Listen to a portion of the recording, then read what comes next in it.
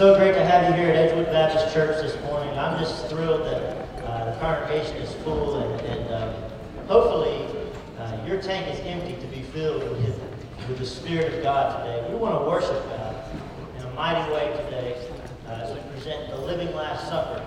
It's going to be a different kind of a service, not a typical Easter service. We hope that you'll be blessed by this service today. I'm Andy Johnson, the music minister here at Edgewood Baptist Church, and you will meet our senior pastor, Andy Merritt. We both share the same name, but of course, I'm a little bit better looking, so I'll let you be the judge of that. So we do appreciate you being here today. Born in a manger, lived perfectly, crucified on a cross, buried in a tomb, resurrected to new life. He lives. He reigns.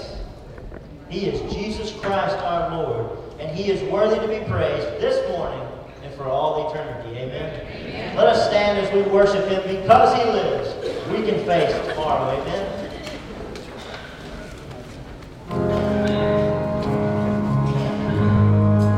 Let's get our hands in the air for Him.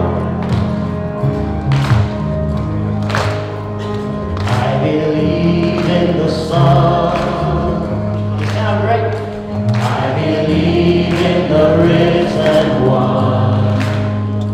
I believe will come by the power of His blood.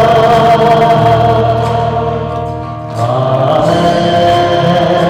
Amen.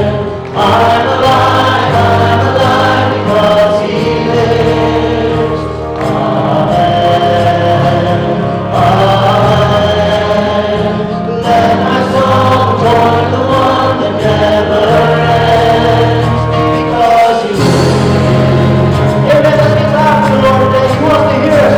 All our heart, soul, mind, and strength. Give it up to Him as we worship Him today. I was dead and raised. I was covered in sin and shame. I heard mercy call my name. You rolled the stone away.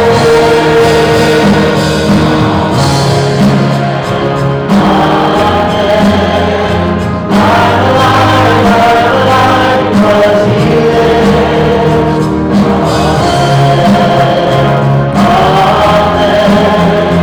Let my soul join the one that never ends. Because He lives, I can face tomorrow. Because He lives, every fear is gone. I know He holds my life, my beautiful plans. Amen. Amen. I'm alive because He lives. Amen. Amen. Let my soul join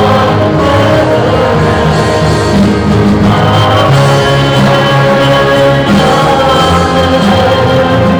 I'm alive because He lives. Let my soul join the one that never ends, because He lives.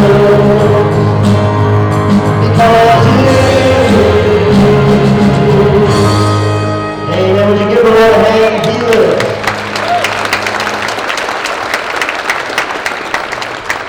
Remain standing for prayer. Let's pray. Father, we do thank You that because Jesus lives, that we can live today. We can live free from the penalty of sin, free from the stain of guilt and shame, and we can know the power to set us free from sin, that we might live for You and honor You through lives that love You. And so, Lord, we surrender our lives afresh this very day to You, that You would be that power at work in us, both to will and to do of Your good pleasure. We pray the overshadowing of your presence upon this service, that you would open our eyes to see the infinite beauty, mercy, and grace of our Lord and Savior, Jesus Christ. And in seeing that beauty, grace, and mercy, that we would respond with hearts filled with adoration, appreciation, and love for you. For it's in Christ's name we do pray. Amen. Amen. Please be seated. And good morning. Good morning. And happy Easter. Happy Easter. He is risen. He is risen indeed. Amen. Most of you, that is a common greeting in the early New Testament, or with early Christians. I believe we would say He is risen, and in response, He is risen indeed. We're so glad to have you in this service, and we want to take this opportunity to acknowledge any guests that we have with us before we go any further. And so let me ask our ushers to make their way down to the front of the sanctuary. And if you are visiting with us today, we'd like to place in your hand right now a couple of pieces that we trust will provide you some good information. And so if you are our guest, if you would be so kind right now just to lift your hand up and just keep it way up. Lights are down a little bit. You might have trouble spotting you out, but they'll eventually get you. And thank you for being present. And let me ask our guests, as you receive those two pieces, notice the brochure, and there is a place there for you to fill in and tear that off, place it in the offering plate, which will be very, very quickly. If you don't have time to get that done prior to the offering plates being passed, you can just hand it to me as you exit at the end of the service. But we want to know who you are. We want to know from where you've come. We want to have the opportunity to begin to pray for you. So please extend back to us that kindness, and we trust God will richly bless you for being in the service today, as our music ministry will be presenting this music drama entitled The Living Lord's Supper. And let me also mention that this will be repeated next Sunday night. So this presentation that you will see this morning will be repeated next Sunday night right here at 6 o'clock. And you're all invited, of course, back to that. And again, another wonderful opportunity to invite friends, co-workers, fellow students to come with you and to be ministered to. We would encourage you to do that. In terms of other announcements, this being Easter, there will be no evening activities at the church tonight. So just keep that in mind. Just have a wonderful time with family. Would remind you, men, one more time, we're about to initiate a new men's ministry here at church, getting them in small groups, just meeting once a month. And we would encourage you to still sign up for that. You'll probably see in the pews some blue cards, and you can just fill that out. Place it in the information desk as you leave today. If you don't see a blue card, they should be out there on the information desk. It would just take you a second to fill that information in, and then we'll contact you and try to work with you in terms of what small group would best work for you in terms of time and place. Well, right now, we just want to have a wonderful time of fellowship with one another. Give you the opportunity right now to stand and just extend the hand of welcome to those around you, and especially make our guests feel welcome.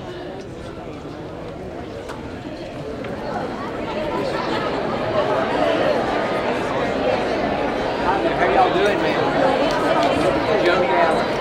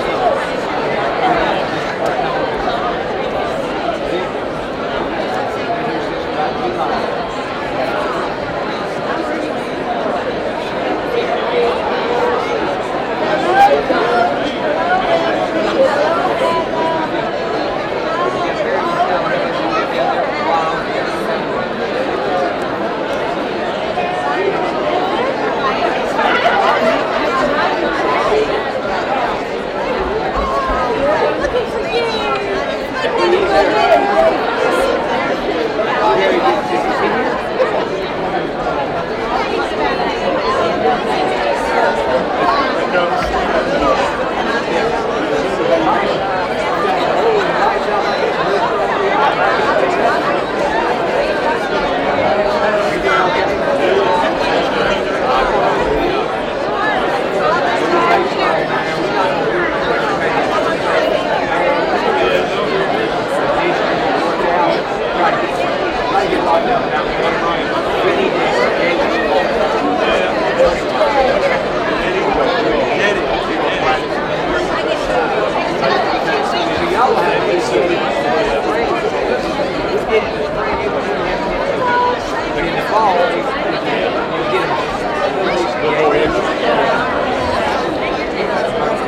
That'd be a big rivalry.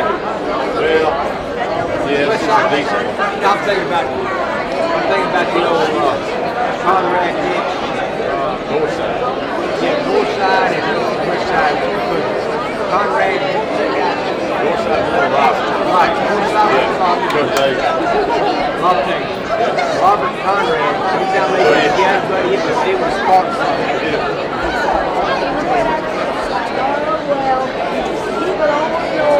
Miss Bruce, how are you?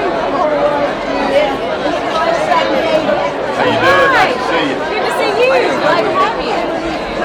My wife didn't leave, my daughter can't. I like your hat. Thank you. Thank you. Happy Easter. Tell her happy Easter.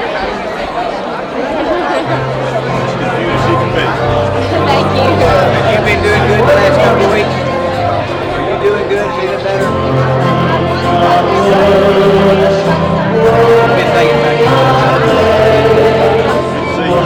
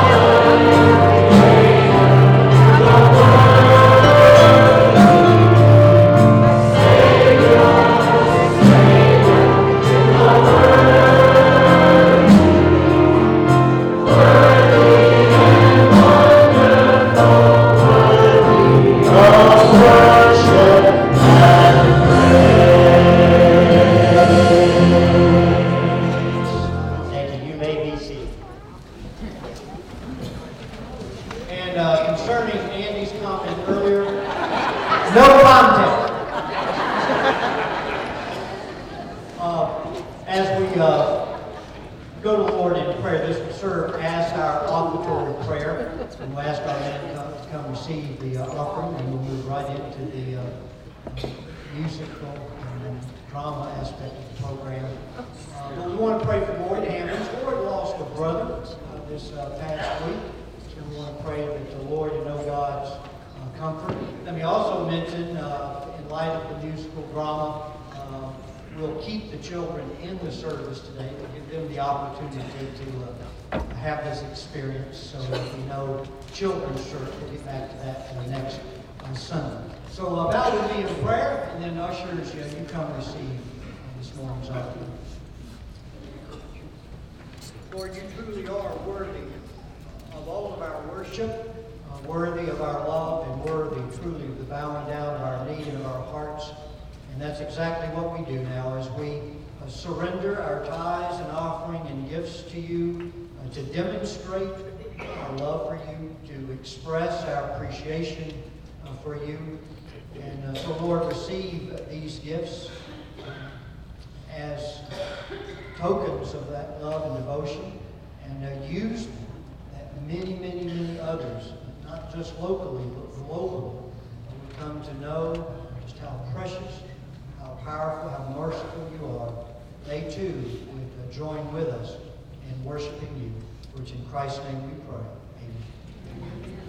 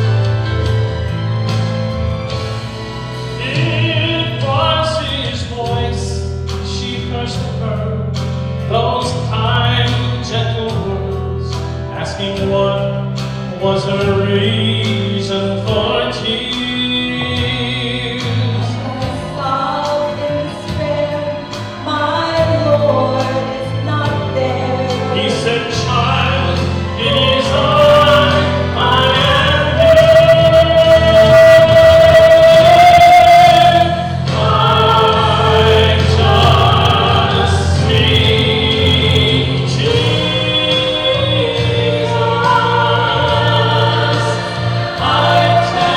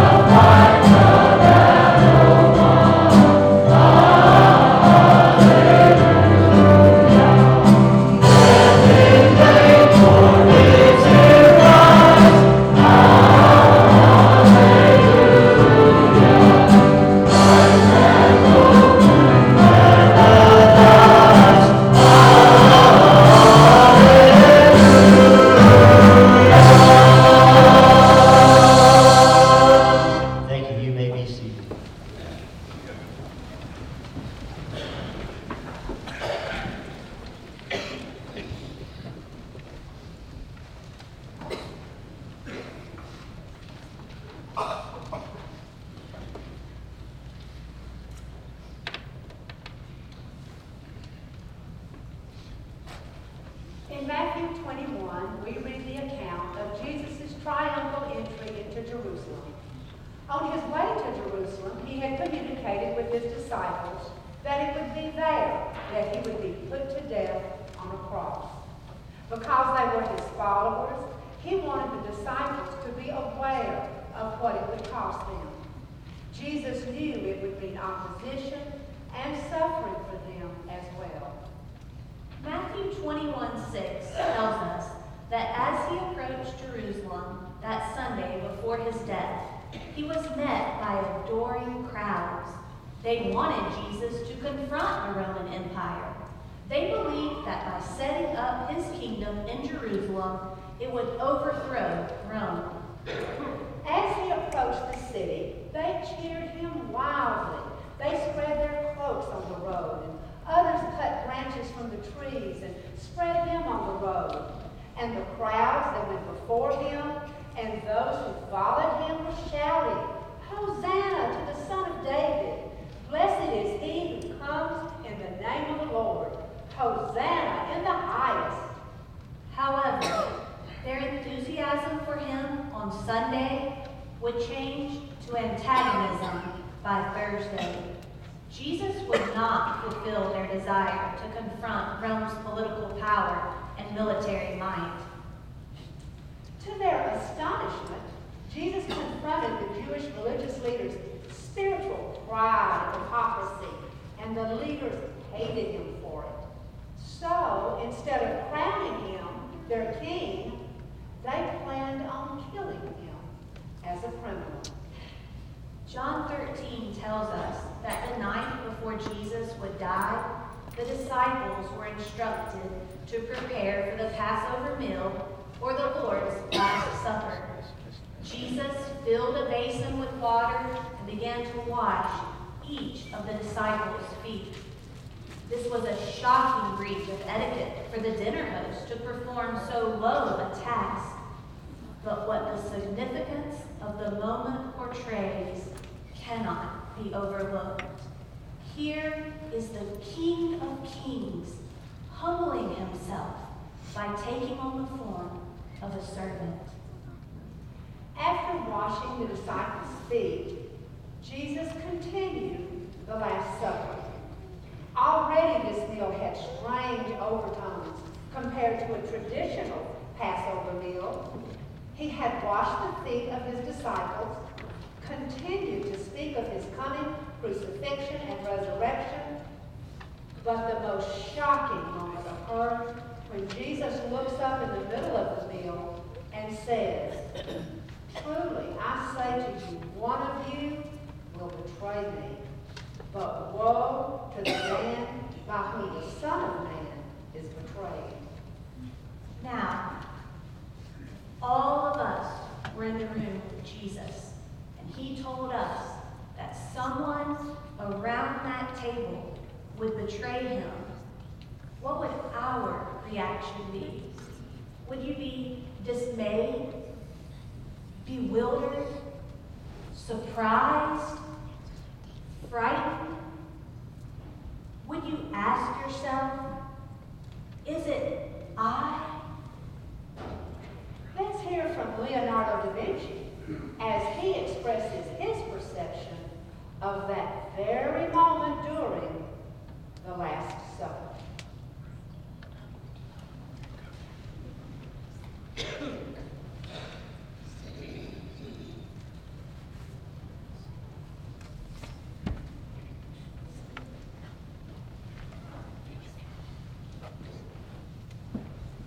An incomplete canvas, or in this case, a plastic bag.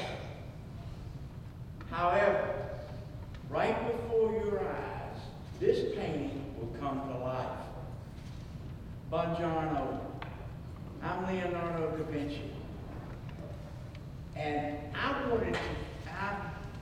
had a great passion for the Lord's Supper. Now, I've been assigned and commissioned to do many other projects, but this one held my heart and my mind and my very soul. I wanted to get the right look, the right expression, and the right mood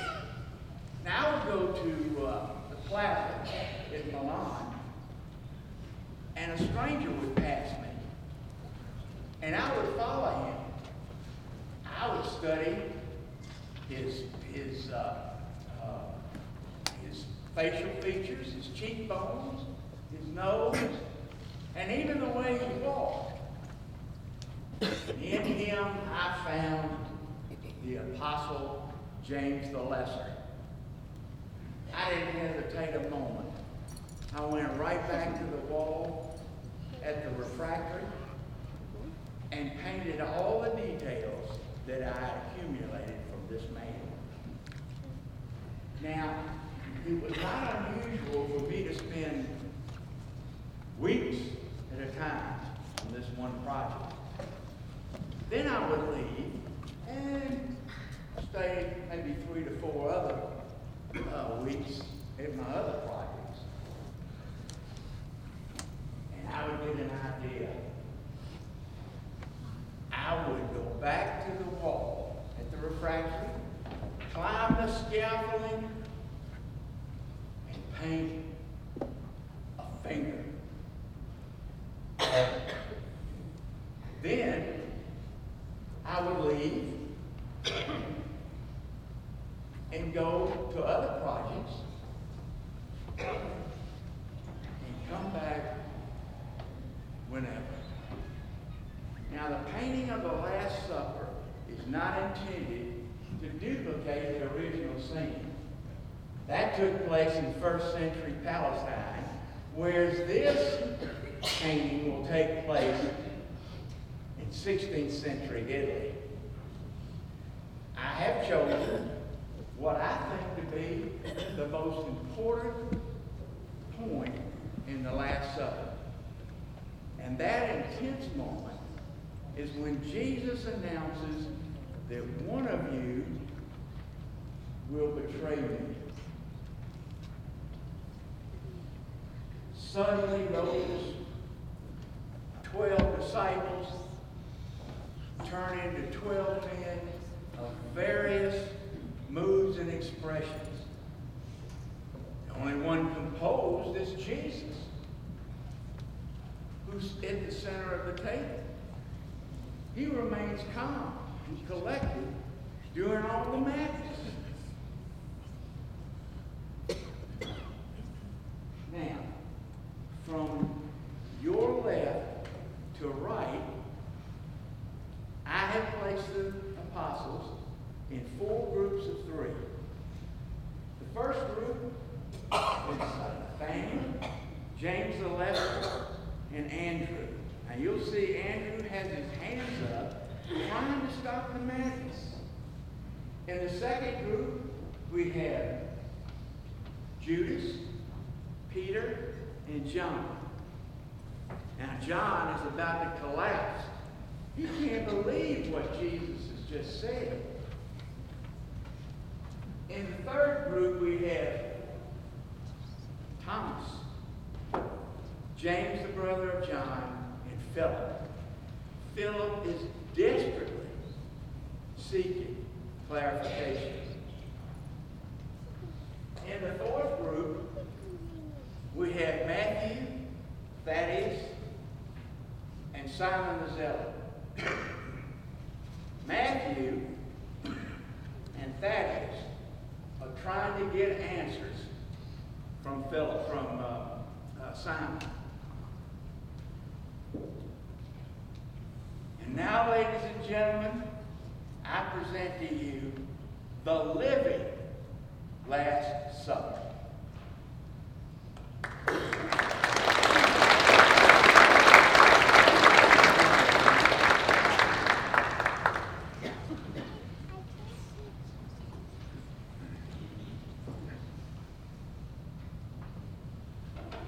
My name is Nathaniel. Some of you know me as Bartholomew. I'm a fisherman by trade, and so are some of the others. My home is in Cana, which is in Galilee.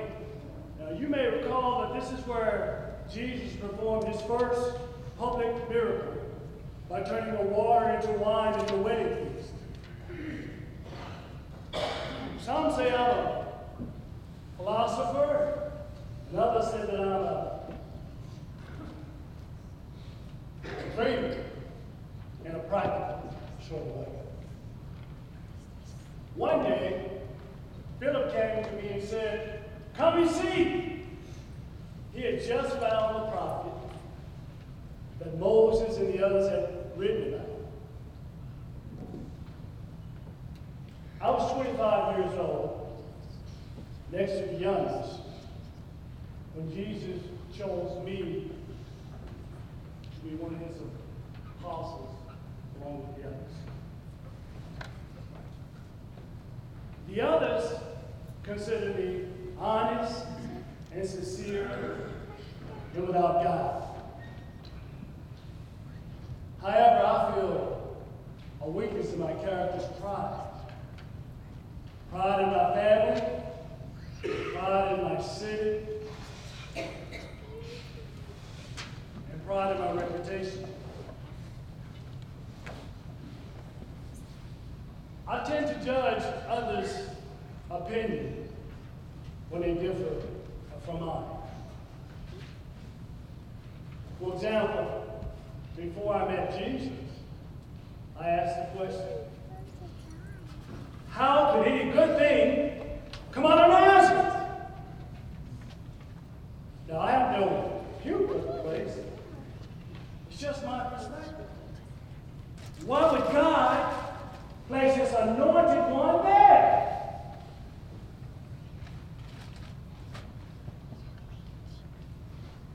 When Jesus saw me, he said, "Behold, an Israelite indeed, in whom is no guile." I considered Jesus' comments as a tribute to my overcoming my initial prejudice.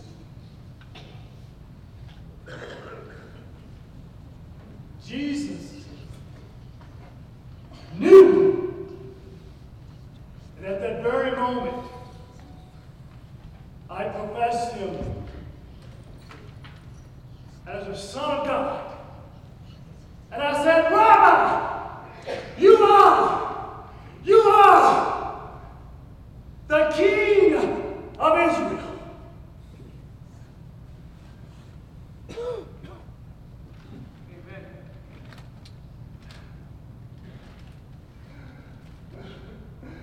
From that day forward, I followed him. I first followed him as a disciple. Then I followed him as an apostle. I followed him through the streets of Galilee. We traveled through towns and villages. We traveled through Samaria and Judea. And now, we're here in Jerusalem, in the upper room, celebrating the Passover, which is the Jewish most sacred feast. And now, Jesus tells us that one of us are going to betray him. How could this be? How could a traitor be among his most dearest friends? And I ask myself, I keep asking myself, is it I? Is it I?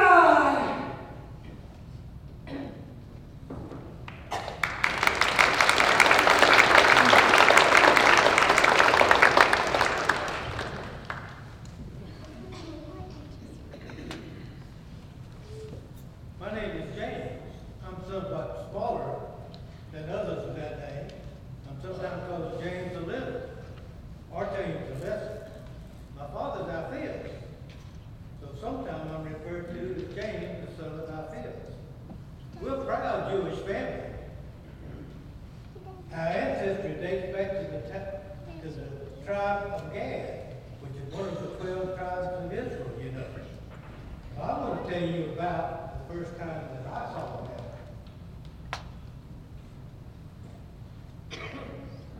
I was traveling down by the River Jordan one day. I saw this large crowd gathered by the shore. So I went to take a closer look. And what I saw was Jesus standing in the water with John the Baptizer.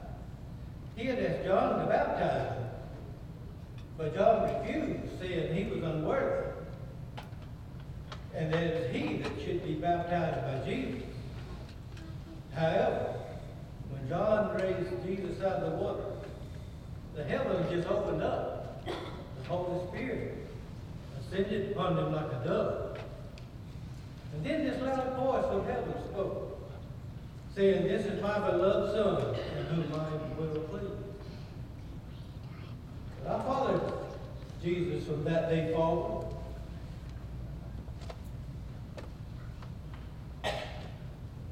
And I became one of his disciples. After about the first year of his public ministry, Jesus chose me to become one of his 12 apostles.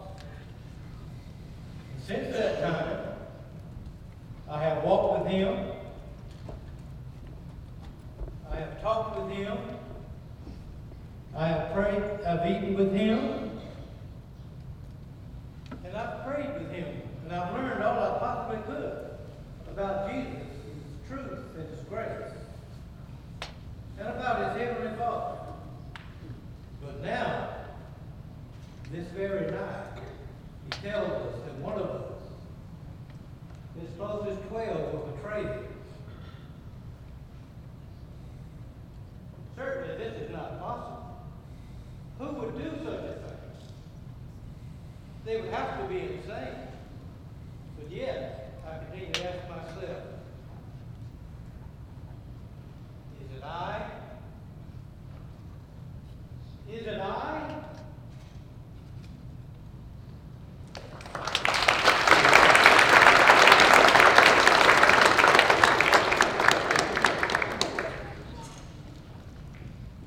Andrew completes the first group of three.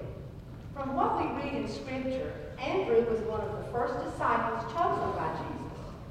Andrew believed that before honor is humility, and he was a model of that godly humanity. Although the Scriptures record only a few things about him, each scene in which he appears provides us with an example of great encouragement. As you see, Andrew is desperately holding up his hands to stop the madness. He considered himself to be just an ordinary fisherman, but the Scriptures tell us that he was also a disciple of John the Baptizer. He listened carefully to what John said about Jesus, and soon Andrew was convinced that Jesus was the Messiah. Matthew 4:19 tells us that one day, while Andrew and his brother Peter were casting their nets into the Sea of Galilee, Jesus called to them and said, "Follow me, and I will make you fishers of men." Well, immediately they left everything behind and followed him. Why do you think Jesus wanted them to leave all their possessions behind? I believe that the answer is the same for us as it was for the disciples. He wanted them to trust God to provide for all their needs. In many ways, Andrew's character was gentle and humble, but he saw the urgency of bringing others to the saving grace of Jesus Christ. He witnessed the transformation in their lives, and it brought him great satisfaction. Along with his brother Peter, he brought many others to Jesus, and that's why the disciples called him Andrew the Bringer. Matthew 14:13 through 21 tells us that one day when Jesus was teaching, thousands came to listen. Andrew was the one who brought the young lad with the 5 loaves and 2 fish to Jesus. Jesus used this small contribution to feed 5,000. All were fed, and they were left with 12 baskets filled with broken pieces. Andrew was honored that Jesus found enough value in his life to choose him as one of his 12 apostles. But now, Andrew can't believe what he is hearing from Jesus. It was unthinkable that one of his closest friends would betray him. How could one live with it in his own heart? Who could it be? Could it be Andrew, the bringer? Jesus, I will always follow you. But is it I? Is it I?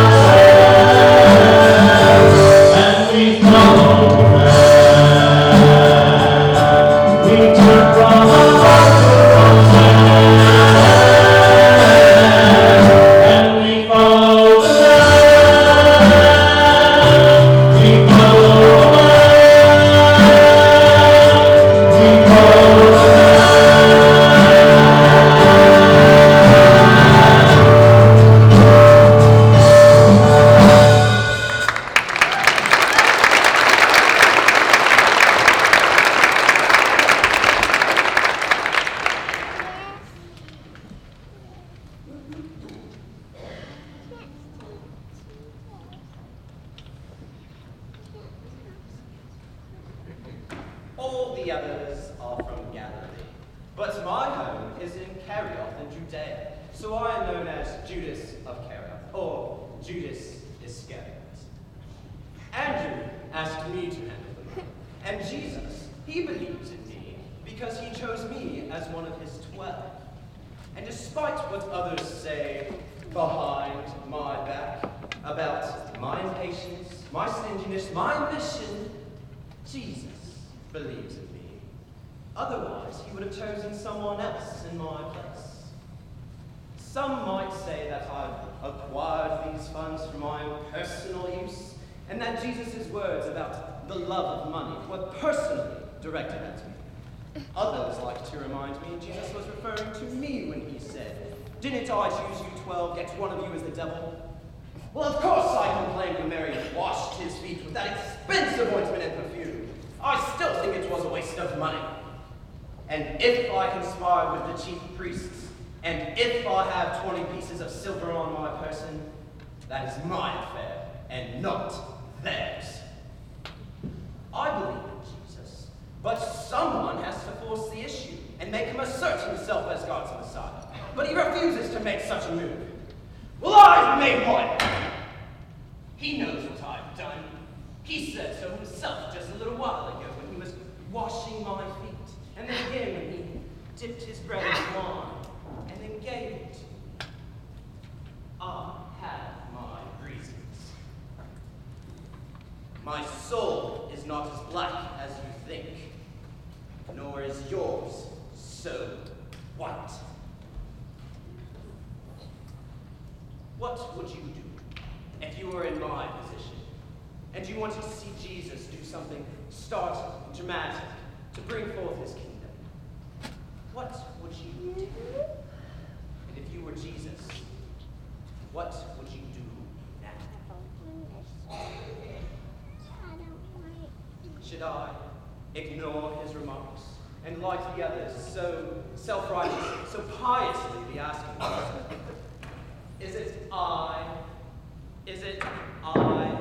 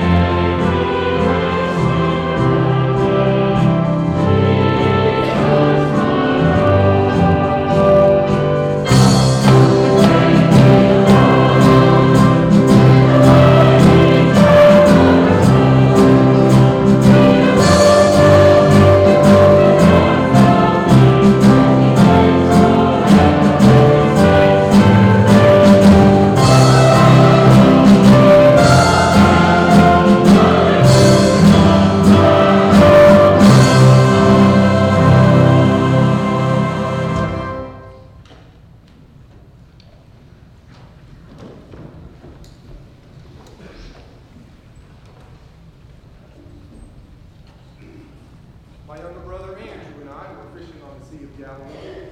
We were casting our nets when Jesus walked by and said, "Come, follow me, and I'll make you fishers of men." So immediately we left everything and followed him. Later, he used our boat as a sort of wayside point for the great multitudes that would follow him. After that, he said, Simon, go out to deeper water and let your nets down for us to catch. I said, Master, we've worked all night and haven't caught a single thing.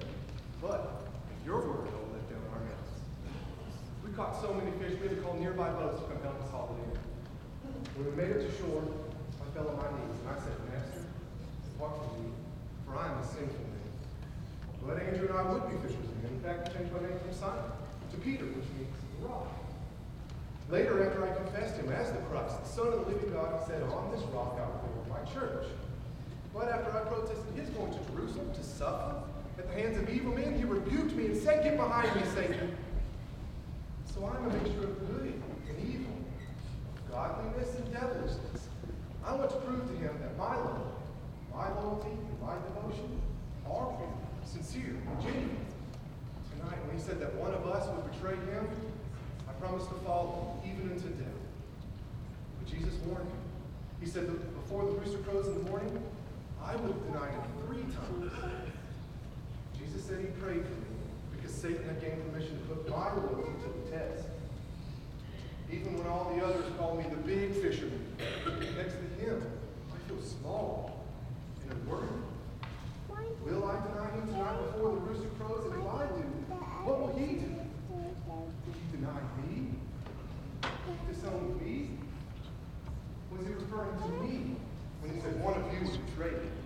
Well, I wish I knew who his betrayer was, because I will slay him with this knife. But perhaps it would be my own heart that appears. God, may it not be so. I keep asking myself, is it I? Is it I?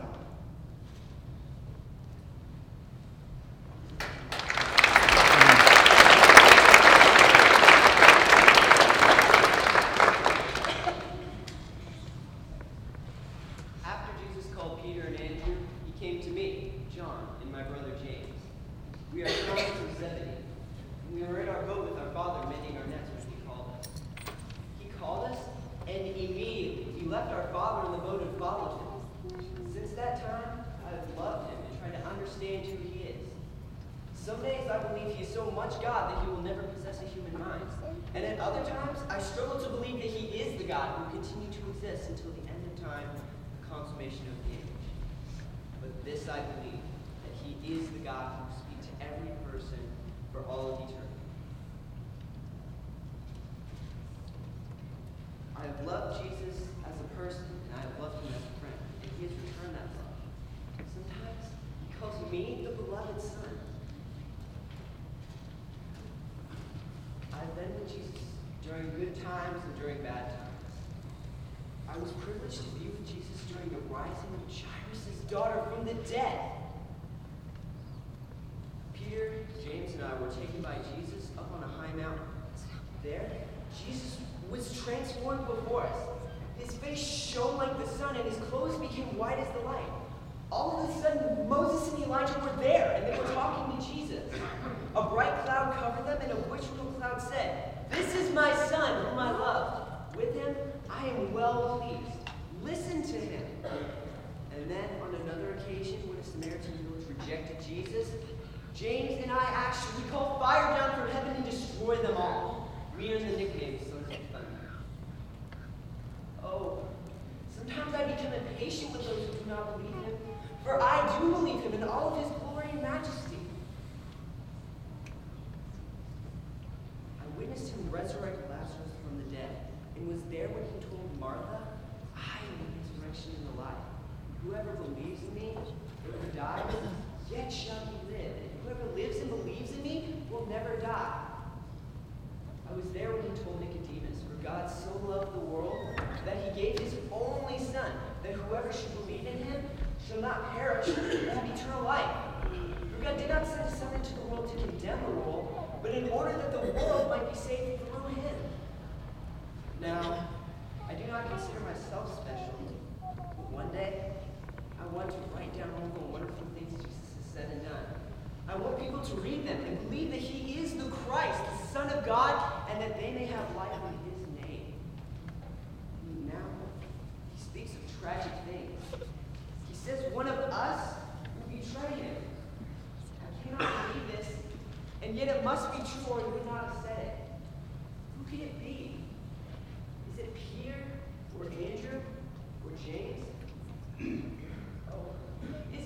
I the beloved Son? Lord, is it I? Is it I?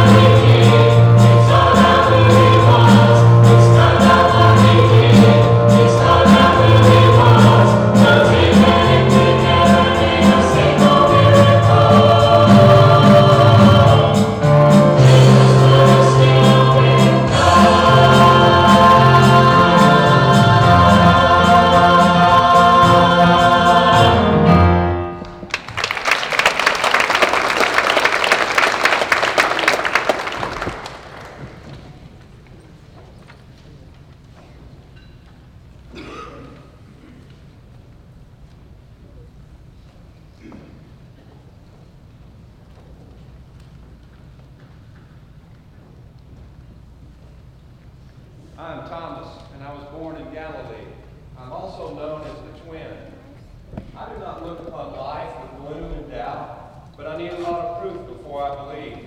I even got the nickname as Doubting Thomas.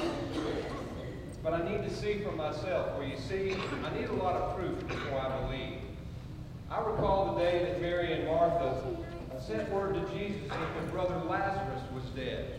Jesus turned to us and said, "Let us go to them." We knew there was pending danger surrounding Jesus, and so some of the others did not want to go.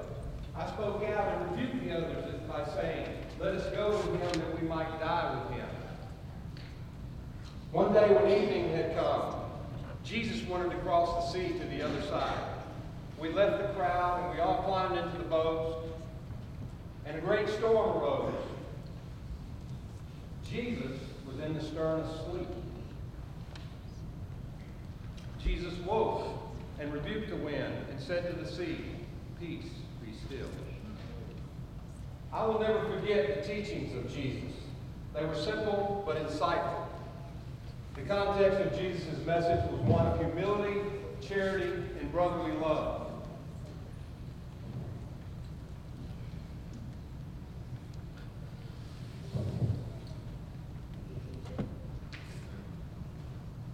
He teaches transformation of the inner person. I recall that his Sermon on the Mount was presented in a positive way. His words pierced my heart when he spoke. Blessed are the poor in spirit, for theirs is the kingdom of heaven. Blessed are those who mourn, for they will be comforted. Blessed are the meek, for they shall inherit the earth. Blessed are those who hunger and thirst for righteousness, for they will be filled.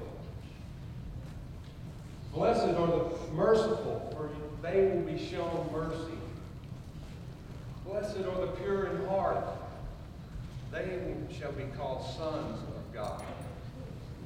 Blessed are the peacemakers, for they will be called the children of God.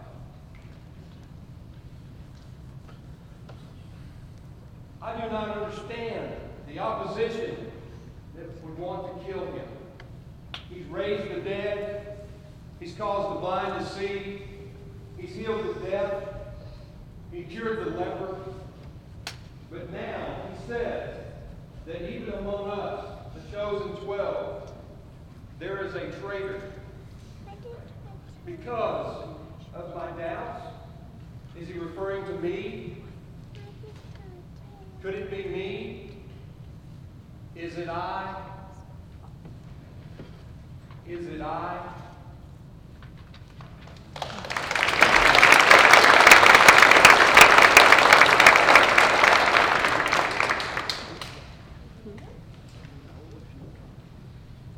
I am James, son of Zebedee, the brother of John. We first met Jesus when we were mending our nets by the Sea of Galilee. Jesus came along and asked us to follow him. We just dropped everything and left. We were honored when he asked us to be among his disciples. I was with him in Peter's home when he healed his mother-in-law from her fever. And later in the home of Jairus when Jesus raised his daughter from a sleepless death.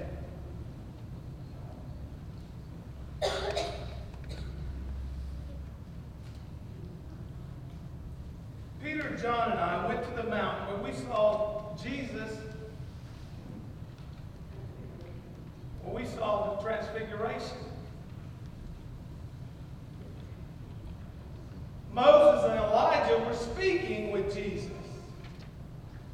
With the urging from our mother, John and I went to Jesus to make a request of him. Teacher, we said, we want you to do for us whatever we ask of you. Grant us to sit one on your right hand and one on your left in your glory. He said, you do not know what you're asking. Are you able to drink from the cup of suffering that I drink from? Or be baptized with the baptism of persecution with which I am baptized? We said that we were able. Jesus answers, the cup that I drink, you will drink. And with the baptism with which I am baptized, you will be baptized.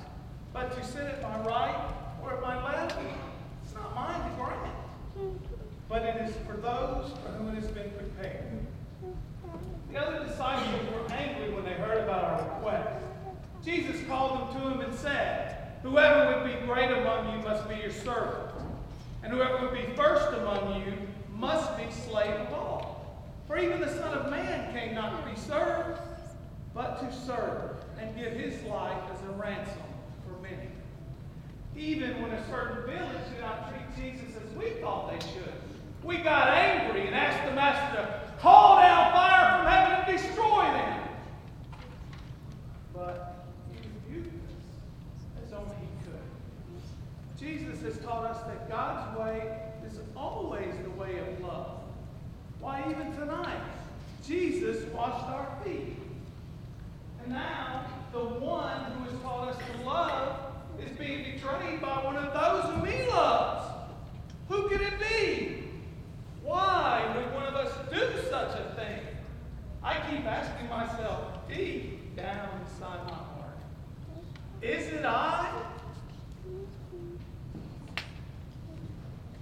Is it I?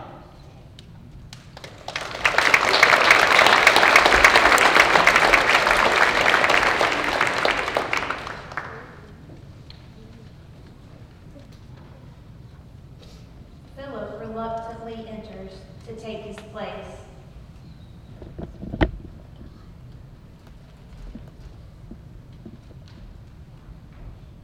He desperately looks at Jesus for clarification.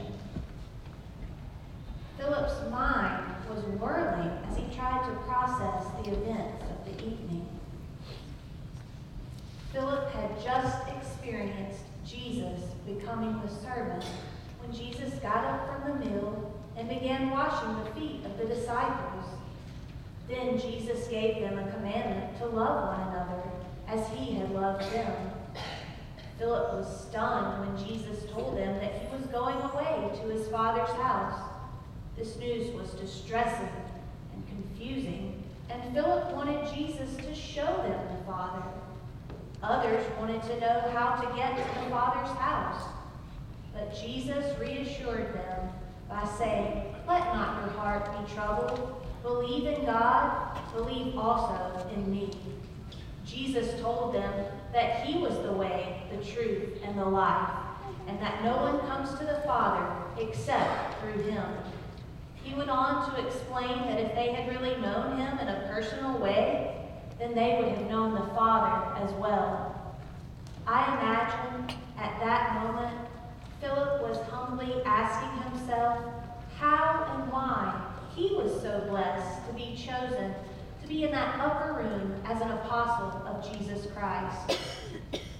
Scripture tells us that Philip, Andrew, and Peter were all from the same town of Bethsaida, which is near the Sea of Galilee.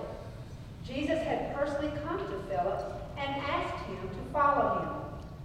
During the close years of fellowship and learning, Philip's faith had grown deeper and stronger. He had always wanted to know more about the nature and person of God, but when Jesus began telling the disciples that God was their heavenly Father, it was almost beyond his understanding. However, in John 14:9, Jesus asked Philip, "Don't you know me, Philip? Even after I have been among you for such a long time? Anyone who has seen me has seen the Father. How can you say, 'Show me the Father'?" The Last Supper displays an overpowering insight into the heart of Christ and his relationship with the disciples. But it also reveals our own human nature for love, faith, hope, doubt, and searching. Philip was shocked when Jesus told them that one of them would betray him. Surely Philip was asking, doesn't the betrayer know that when he betrays Jesus, he betrays God? And when he conspires against Jesus, he conspires against God? How could one of their numbers be so blind? Who could it be? Jesus, to you I have pledged my loyalty. Can it be me? Is it I? Is it I?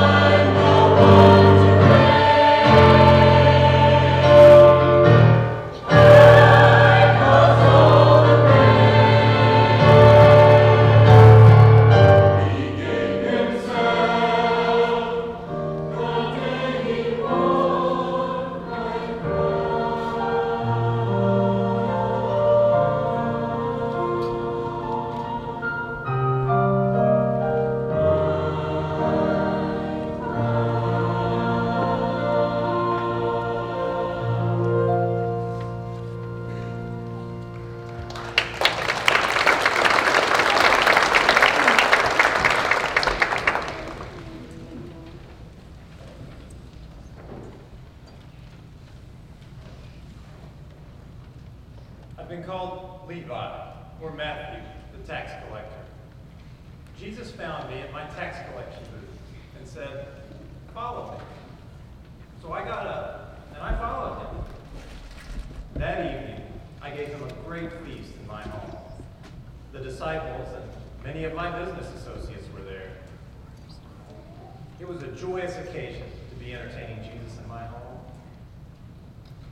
But some of the Pharisees were complaining that Jesus was eating with tax collectors and sinners. Jesus said, "Those who are well do not need a physician, but those who are sick." He reminded them of the words of Josiah the prophet, "I desire mercy, not sacrifice. For I have not come to call the righteous, but the sinners to repentance." I am convinced that Jesus is the fulfillment of all the prophecies concerning the Messiah. I have listened carefully to all his sermons and parables. Someday I hope to write a paper of all his sacred writings and teachings, proving he is the Messiah. It will contain the message, the good news to all the world. But now he speaks bad news, tragic news, that one of us will betray him. Who could it be? Do they suspect me because I was once the hated tax collector? Or do I suspect myself? Is it I? Is it I?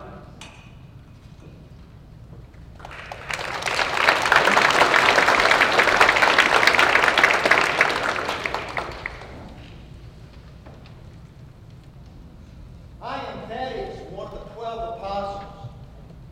The number 12 must be significant. Jacob, also known as Israel, had 12 sons. From these 12 sons came the 12 tribes of Israel. These 12 tribes were the cornerstone of the old Jewish kingdom. In addressing the church, James refers to Christians as the 12 tribes scattered abroad. It is fitting that a new Jerusalem, or new Israel, be led by the 12 representatives of Christ. 12 appears in the physical world as well. There are 12 months in the year, and the day is divided into 24 hours. 12 for the day and 12 for the night. Just as God has the 12 tribes under the new covenant, the 12 apostles are the cornerstone of the new kingdom.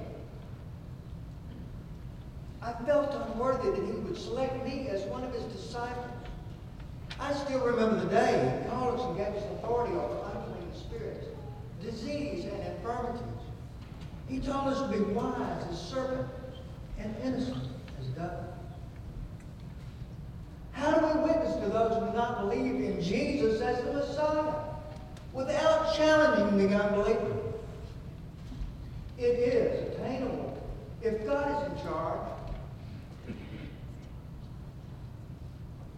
Isaiah said, "The wolf will lie with the lion, and the leopard lie down with the goat, and the calf and the lion and the yearling together. And a little child will lead them." Maybe he chose me because he felt I had heart, yet I am courageous. I remember the day he gave that great invitation. "Come to me, all who are weary and heavy laden. I will give you rest. Take my yoke upon you and learn from me, for I am gentle and lowly in heart, and you will find rest for your soul. For my yoke is easy and my burden is light." But now, the one who will take our burden has a great burden thrust upon him. He says one of us will betray him. Which one can it be? Are we all guilty of betraying him? Could it be Thaddeus? Oh, I pray not so. But still, is it I? Is it I?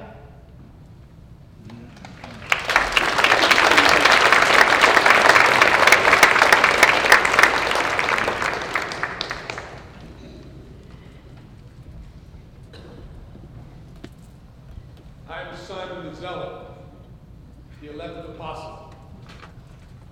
Some may say I was a fiery agitator and a man who spoke much without thinking.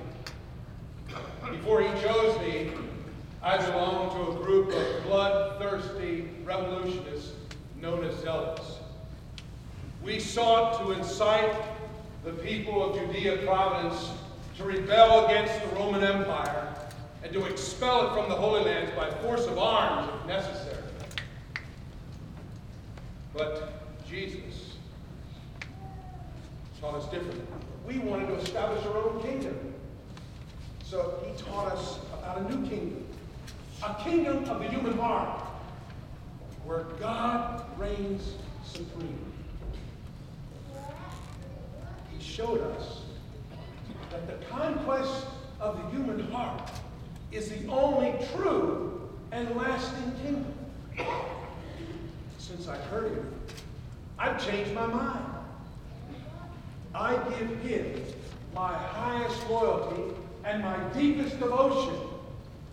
I completely and unselfishly surrendered myself to him. I think his thoughts. I love as he loves, and whom he loves, and obey as he obeys, and serve as he serves. This surrender does not imprison me. In fact, it has set me free for the first time in my life. I no longer fear Rome. She's mighty. But God is almighty. And we will conquer her by outliving her and outloving her in the name of the one who changes hearts. The one we call our Lord and Master. But now, the Master tells us there's a spiritual rogue among us. Someone who will try to conquer by force that which we can only conquer by love. Who could it be? Matthew, the tax collector? Or the big fisherman, perhaps? Or does he suspect me? Because I am the only former zealot among us. Is it I? Is it I?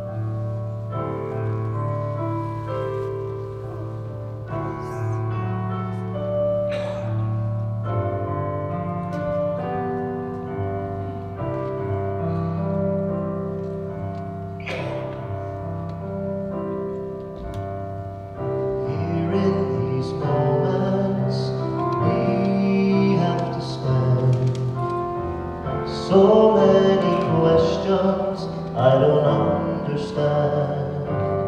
If the one who will betray you, he is with us even now, can't you change mine while there is time.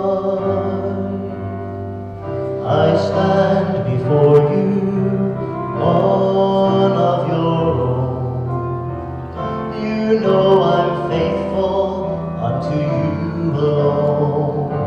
Yet you say there's one among us who will break your heart in two, and I have to know before you go, is it I, Lord, you know my spirit? Could I ever betray your love? After all that you've given me, I just can't believe I'd be the one to turn against that song. And yet I can't help wondering deep inside, is it I?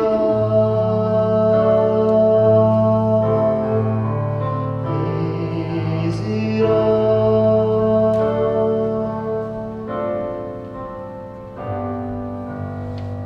What could it profit? What could it gain? What price is worthy of a Savior's name? How could one who claims to love you simply turn and walk away from what matters most? I have to know, is it I, Lord, you know my spirit? Could I ever betray your love? After all that you've given me, I just can't believe I'd be the one to turn against God's Son. And yet I can't help wondering deep inside, is it I?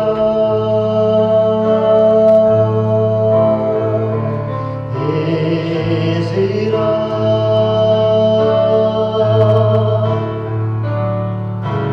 Is it I, Lord, you know my spirit?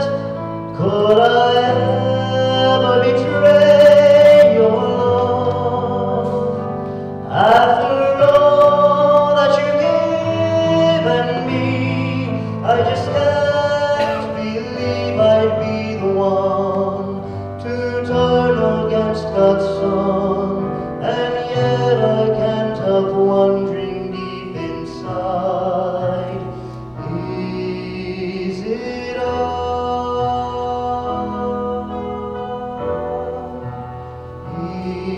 Is it I?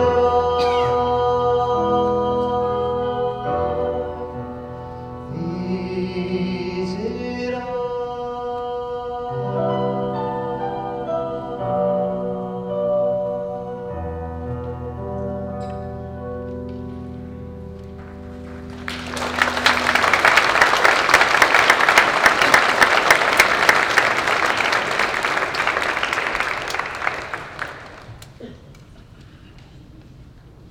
You know, I'd never seen the presentation before. I wasn't in any of the practices. And as we make the transition into our invitation, let me share with you what just simply struck me.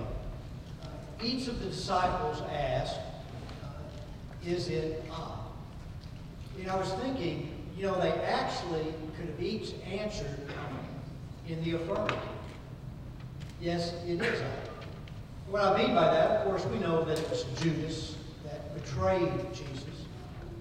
But after the Lord's Supper, when they were moving towards the Garden of Gethsemane, where he would be betrayed and arrested, he turned to his disciples and he said, this night, all of you will fall away because of me.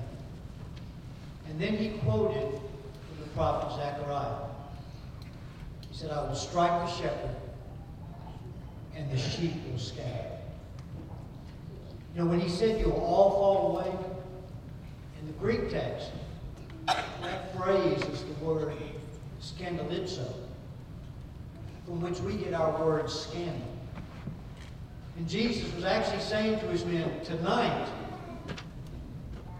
you're all going to be guilty of scandal. You're going to betray my love.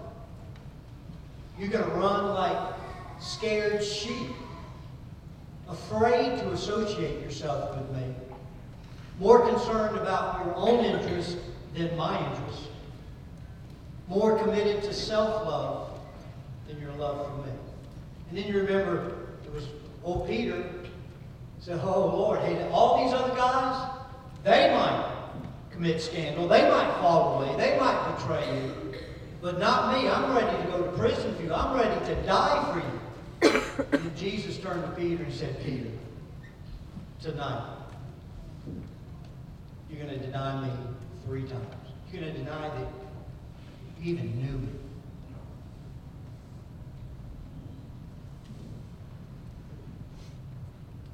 And then it struck me.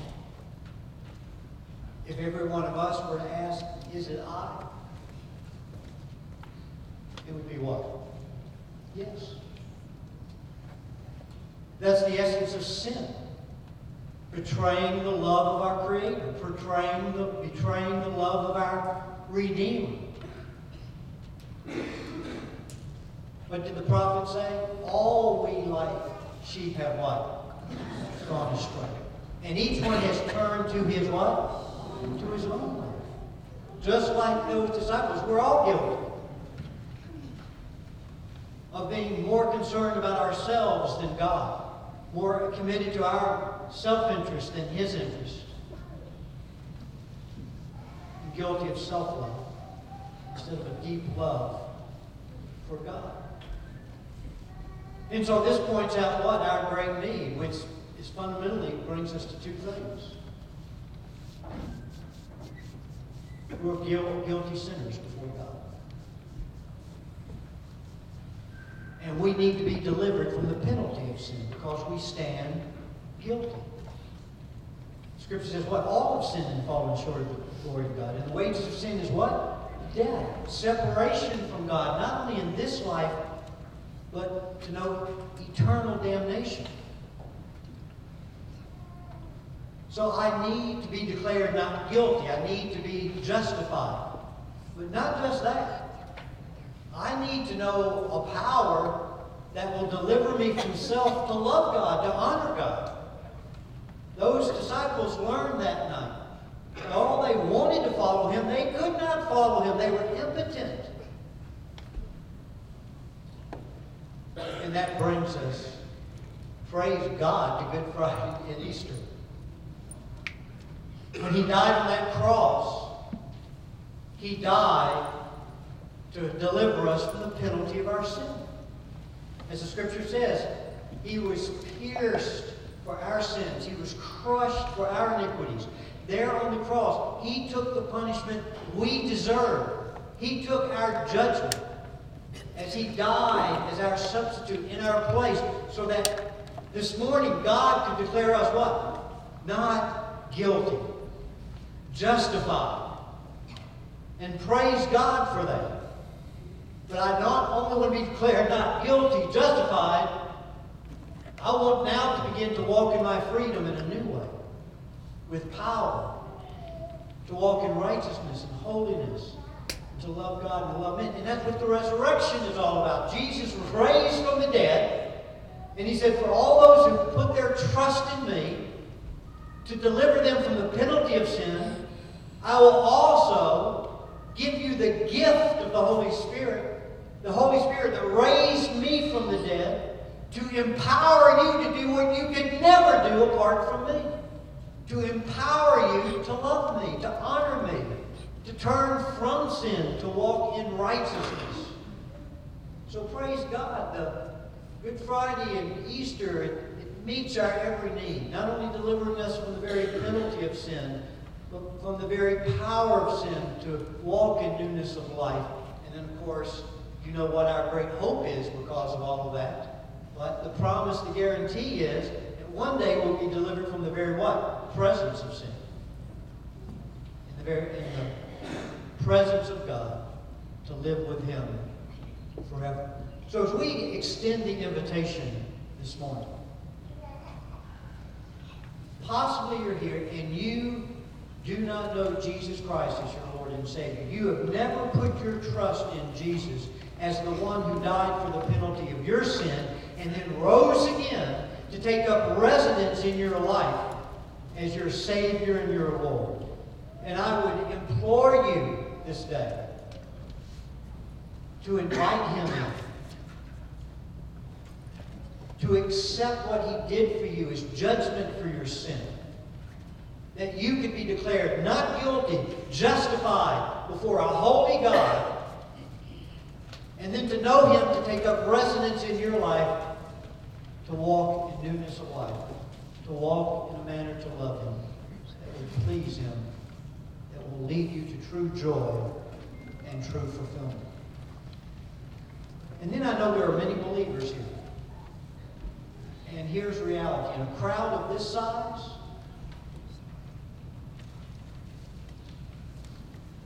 there are those that are betraying you right now. There are those that are living a lie. There are those living a life of duplicity. You're doing things that you should not do. You have attitudes that you should not have. Character and conduct that betrays Him.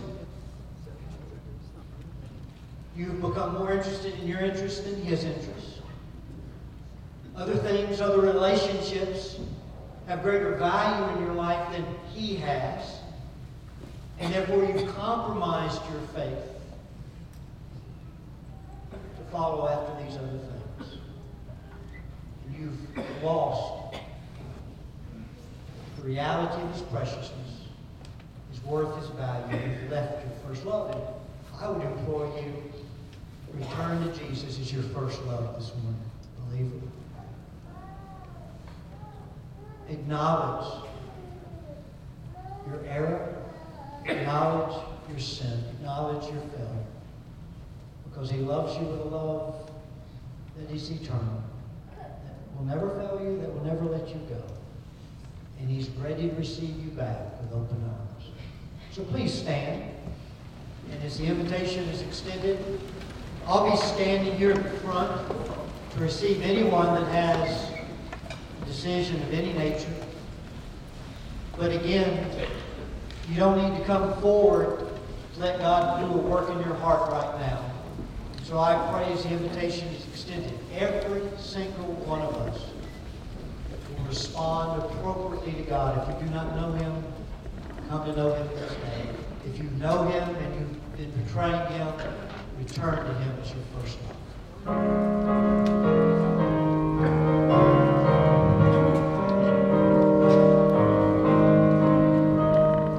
God sent His Son,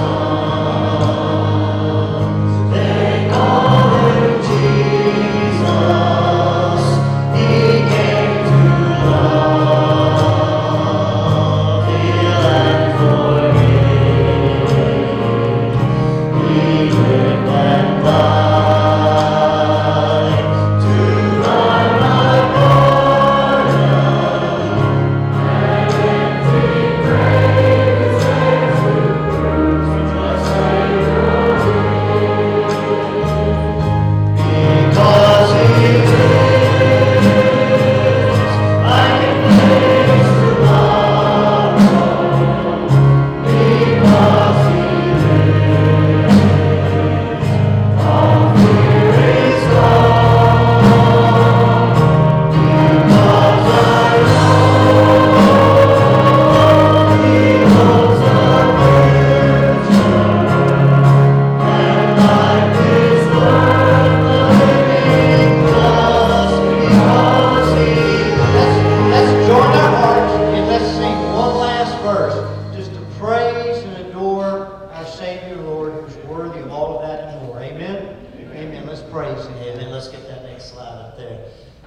Because He lives,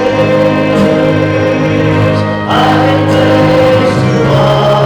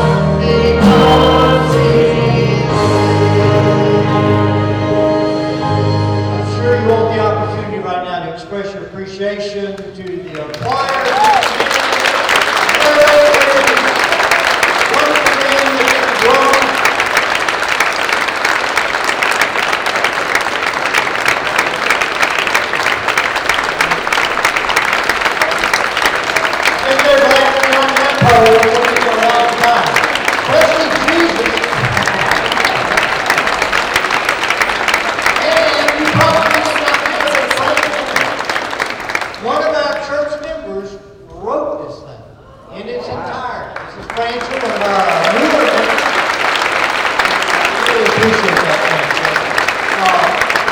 Andy, would you mind going out with Frankfurt? And I think our people would love to just be able to greet both of you and through the two of you express their appreciation to the drama and the folks in the choir and instrumentalists. And remember, this will be repeated next Sunday night at 6 o'clock. And so it has been a wonderful service. God bless you. Have a wonderful Easter, and you're dismissed.